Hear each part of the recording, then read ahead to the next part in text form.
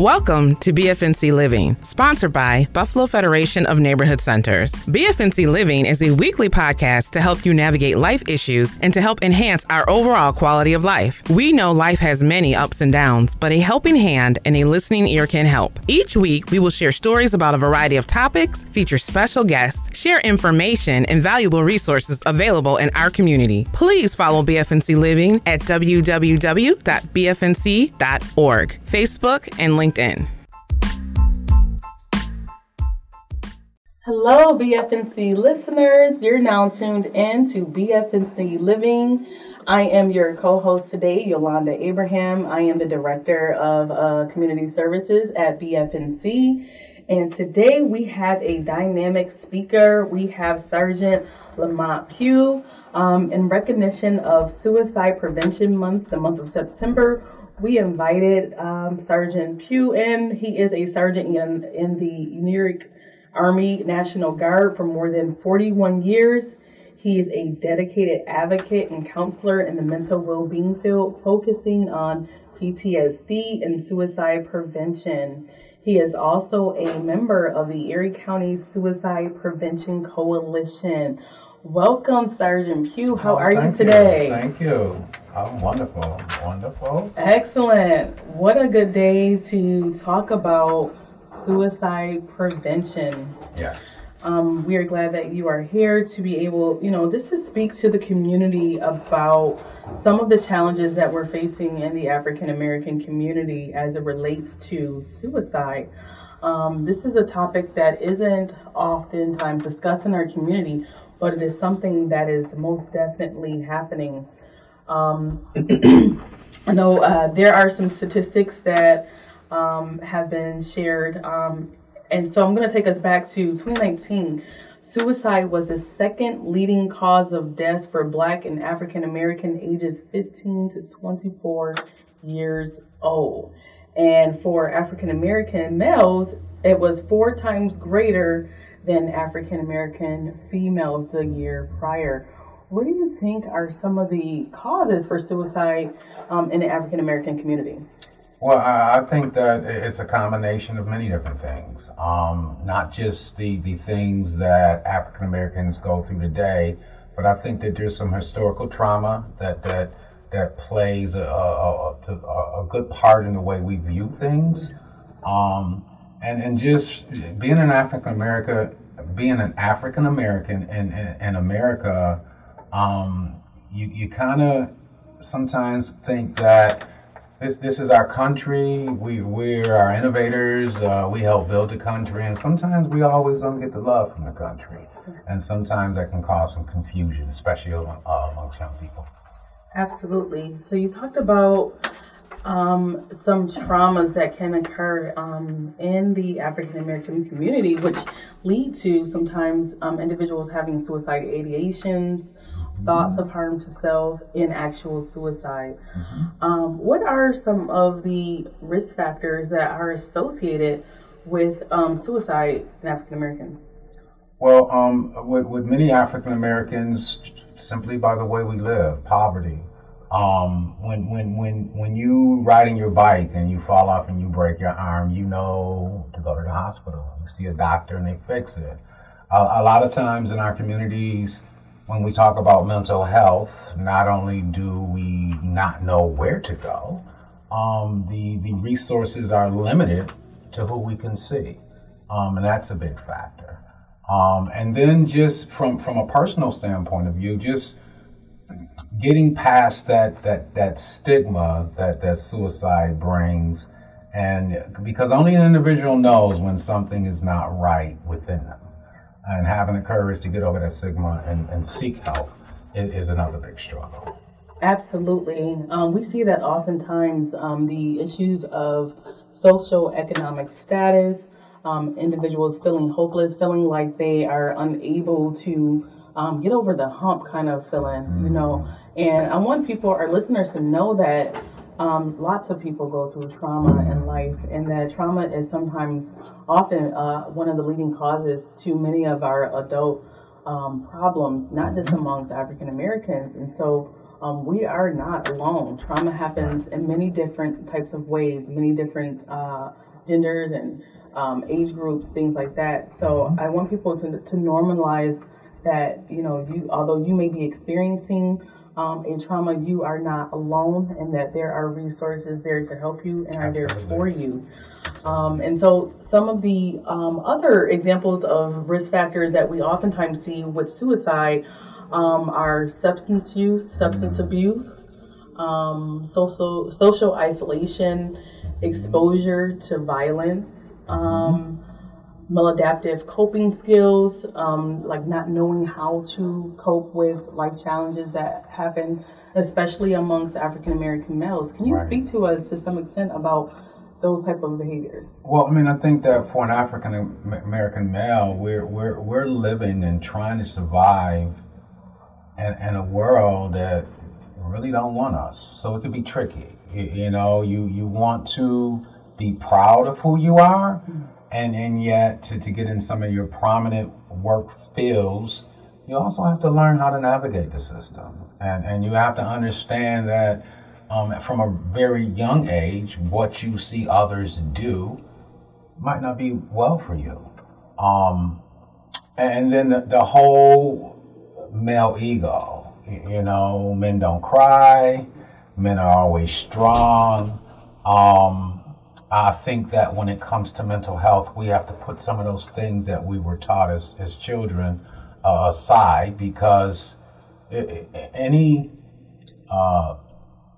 male is a man, but it takes, when you call yourself a man, there's certain responsibilities that you are accountable for.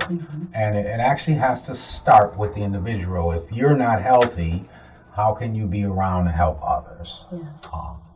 So I think that's where it starts. Just being honest, having an honest conversation with yourself about what you're feeling, and taking the proper course to get help if you're not feeling okay. Yes, I appreciate that response that you just provided. And I want to let our male listeners know that you are necessary, you are important, and your place in society matters. You matter. I think oftentimes what happens with individuals that lead to a person who experiences suicide is that they feel hopeless and feel worthless and not necessary. But I want our listeners to know that you are necessary and you are important and you matter, and you're better here than you are not. Absolutely. And so we wanted to talk a little bit about places to go for help. A lot of times in our communities, people shun the idea of counseling. How can you speak to the importance of identifying some issues that you may be experiencing and wanting to get that help? Well, I think that again, going back to some things, some ways that we were raised to keep everything inside. I used to be the kind of person to think, well, I am not paying $45 an hour to go talk to somebody. That's how I used to be. Talking is important. Now, if you're in a relationship, if you have children, and can talk to them, fine. But a lot of times when we talk to people that are close to us, we have a tendency not to always be honest about everything. The advantages of going to a counselor is they're totally objective. There's no emotional ties, and you simply have a more willingness to be honest. I mean, I think the key with counseling is they get you to a point where you can be honest about you with you. And I think that's a good place to start. Absolutely. That is so important. Sometimes it is difficult just talking to our family because they may see us in one light, right? And our counselors may help us and process how we may be seen in a different way or tap into who we really are. So it's important that we normalize getting the help that we need. It's okay if you're having feelings of being sad, if you're having feelings of being anxious, to kind of seek out the help that is needed. And so I wanted to talked about what the risk factors are. We talked about the stigma of a person going to counseling. But let's talk about our community as we share about suicide. It's not talked about enough. What can we do as a community to bring awareness to suicide? Again, I think everything starts with the individual. I think that if in our community, we've been doing the same thing for 100 years. If you do the same thing, you're going to get the same results. I think that it's obvious that we need to do something different. And getting the message out, being careful how we talk about mental health. We talk about mental health like it's a bad thing, and it's not. We have to be a little bit more positive. And I think the one thing that we can do that would be a good start in the right direction is not wait till we 30 and 40 years old to start talking about, because some of the things that we experience as we get older, a lot of times we experience some things when we're younger. It's just that we suppress them. We got to make sure that our children are our future, and then talk to our kids about how you feel and what you're thinking. And I think that would be a good place for us to start. Absolutely.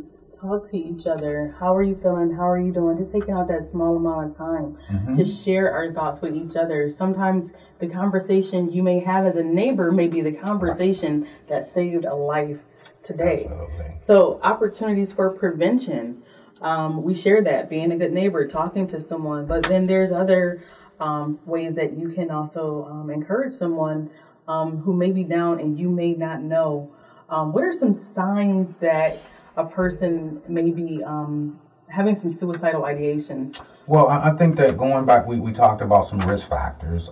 We should also mention that there are things called protector factors. There's things, eating healthy, going to the gym, being a part of a close-knit family, having a spiritual presence about yourself. Those are things that as if we're going to look at poverty and a lack of education as being a risk factor, we should also miss some of the things that you can do to increase your protection about suicidal ideations.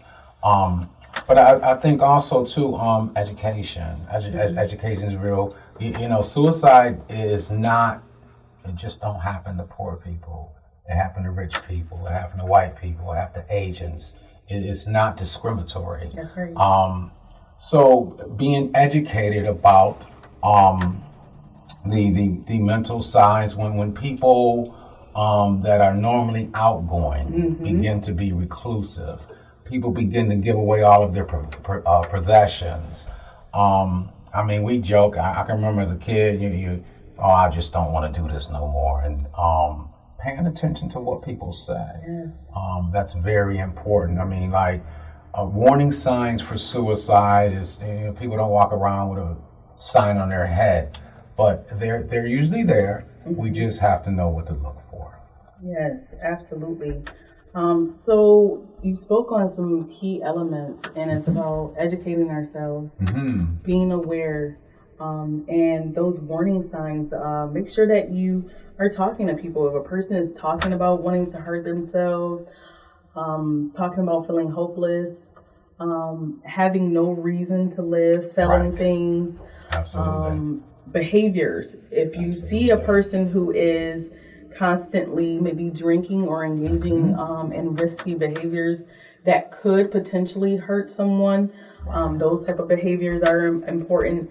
Withdrawing from activities that a person really, really loved to do, and then all of a sudden they had no passion for it.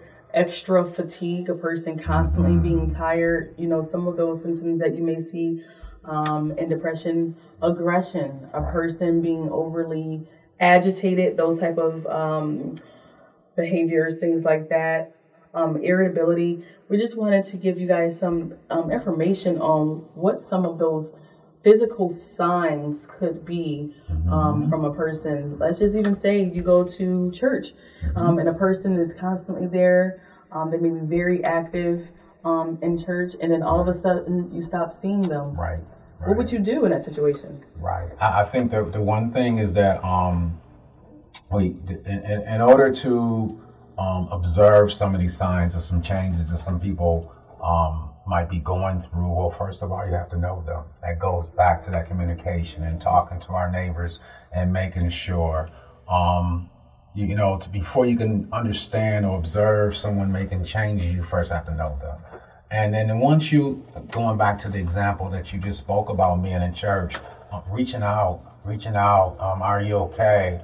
I think that sometimes in our community, we feel a certain way about asking somebody how they're emotionally doing. Like, and I don't know what that fear is, but if you're wrong, you're wrong. You know, I think it's better to be cautious, overly cautious in that way, than to say, oh no, that they're all right, they'll be okay. But yeah, say something. Are you okay? And then there are resources out there that you can take a friend or relative to get help. Absolutely. Thank you very much for that. Switching gears a little, means. So generally, males are more likely to kill themselves by lethal means than women are. What can a person do if they're having suicidal thoughts and they have access to lethal means? Well, through the Suicide Prevention County of Erie County, we've hooked up with local gun shops. And there are local gun shops that will actually, if you have weapons in your home and you're feeling in a certain kind of way, they'll actually store them weapons for you. And you can take them there, they'll store them, nobody else can get them. And when you get back to a better place mentally, you simply go back and get them. Oh, that's wonderful. Matter of fact, on the website for the Suicide Prevention Coalition of Erie County, there's an interactive map. You pull up the map, it'll have little dots that you can go to. You put your little cursor over it, it'll give you the address, the phone number. It's very, very easy to use. That's wonderful. So, again, if you know that a person, let's say you live with a person and you know they have access to lethal means, it's important that you access that website and you take the weapons out of the home and make sure a person can get to a safe place. I also want to talk about if a person is actively suicidal and having thoughts, where they could have immediate prompt response to addressing suicide. Well, there's a new suicide hotline. And I don't want to get it wrong, 988? Yes, it is. 988. You simply call 988, no questions asked. You'll get a counselor. They'll speak with you.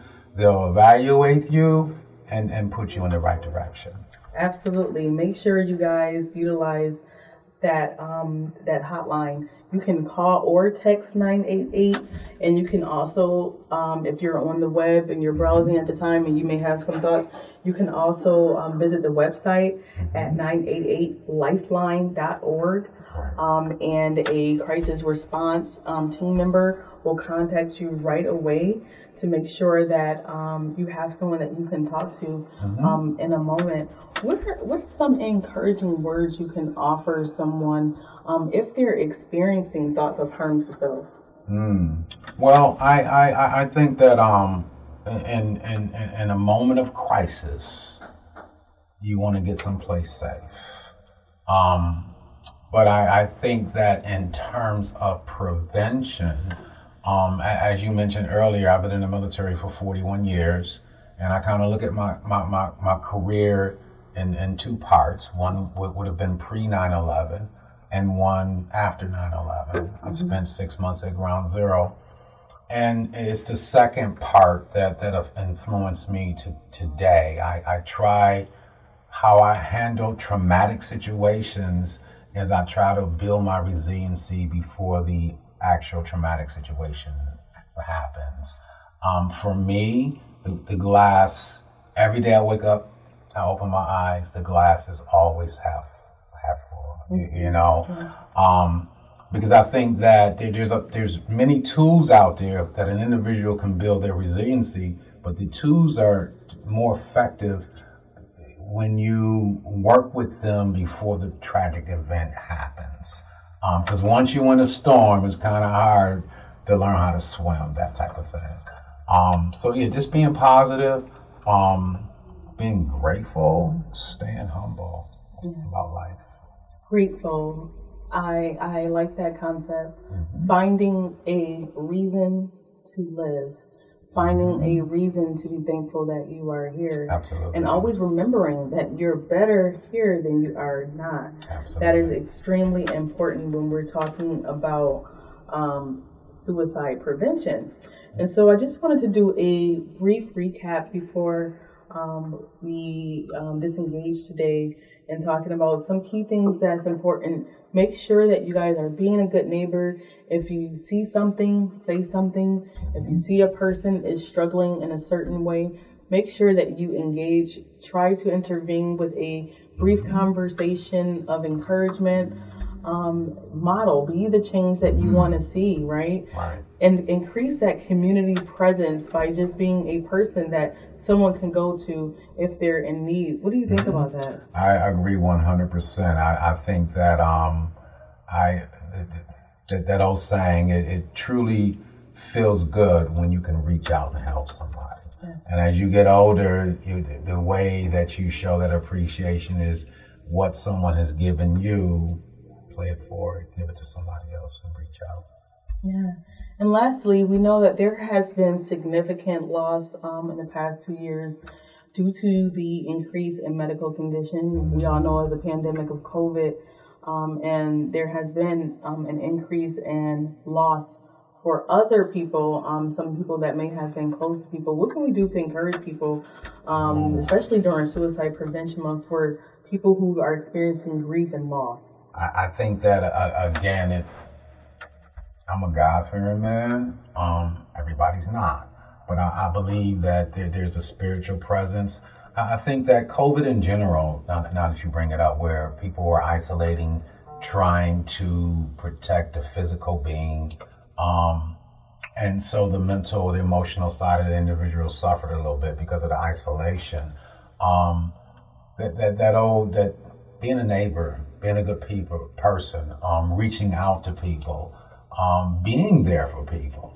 I think that's always good. But I think also we have to remember as caregivers in the field, we like to say, if we let ourselves go down, because we have issues too, and we get ourselves in trouble, it's very important for us to take care of us. And the way to do that is, again, education and talking to each other and just being there for each other.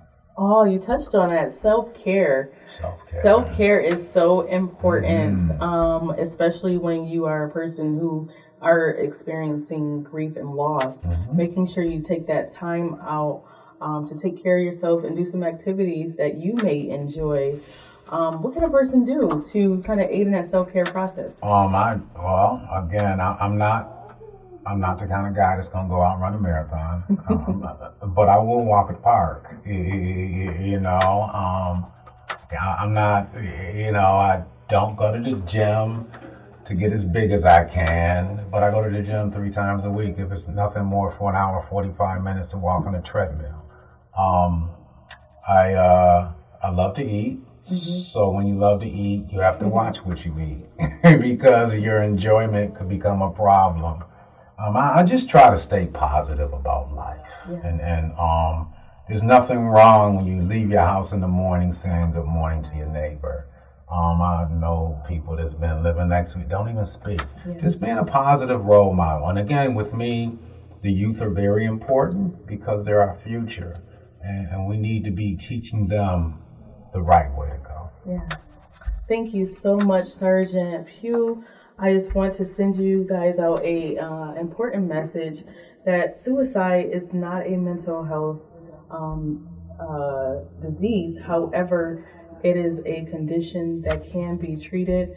And if you're starting to feel like you may be having some suicidal thoughts or ideation, it's important to reach out and get the help that you need. It is important in our community that we recognize when we are in need and when we need someone else. We're better together than we are apart. And so it's important that we seek out that help. And if you are a person who is having a crisis and you may need suicide prevention intervention, make sure that you guys tap into that 911 link. You can call or text, and a person will be there to respond for you. And we're happy that you're here listening to us. We hope that you tune in next week. Thank you for being here, and be a good neighbor. Thank you.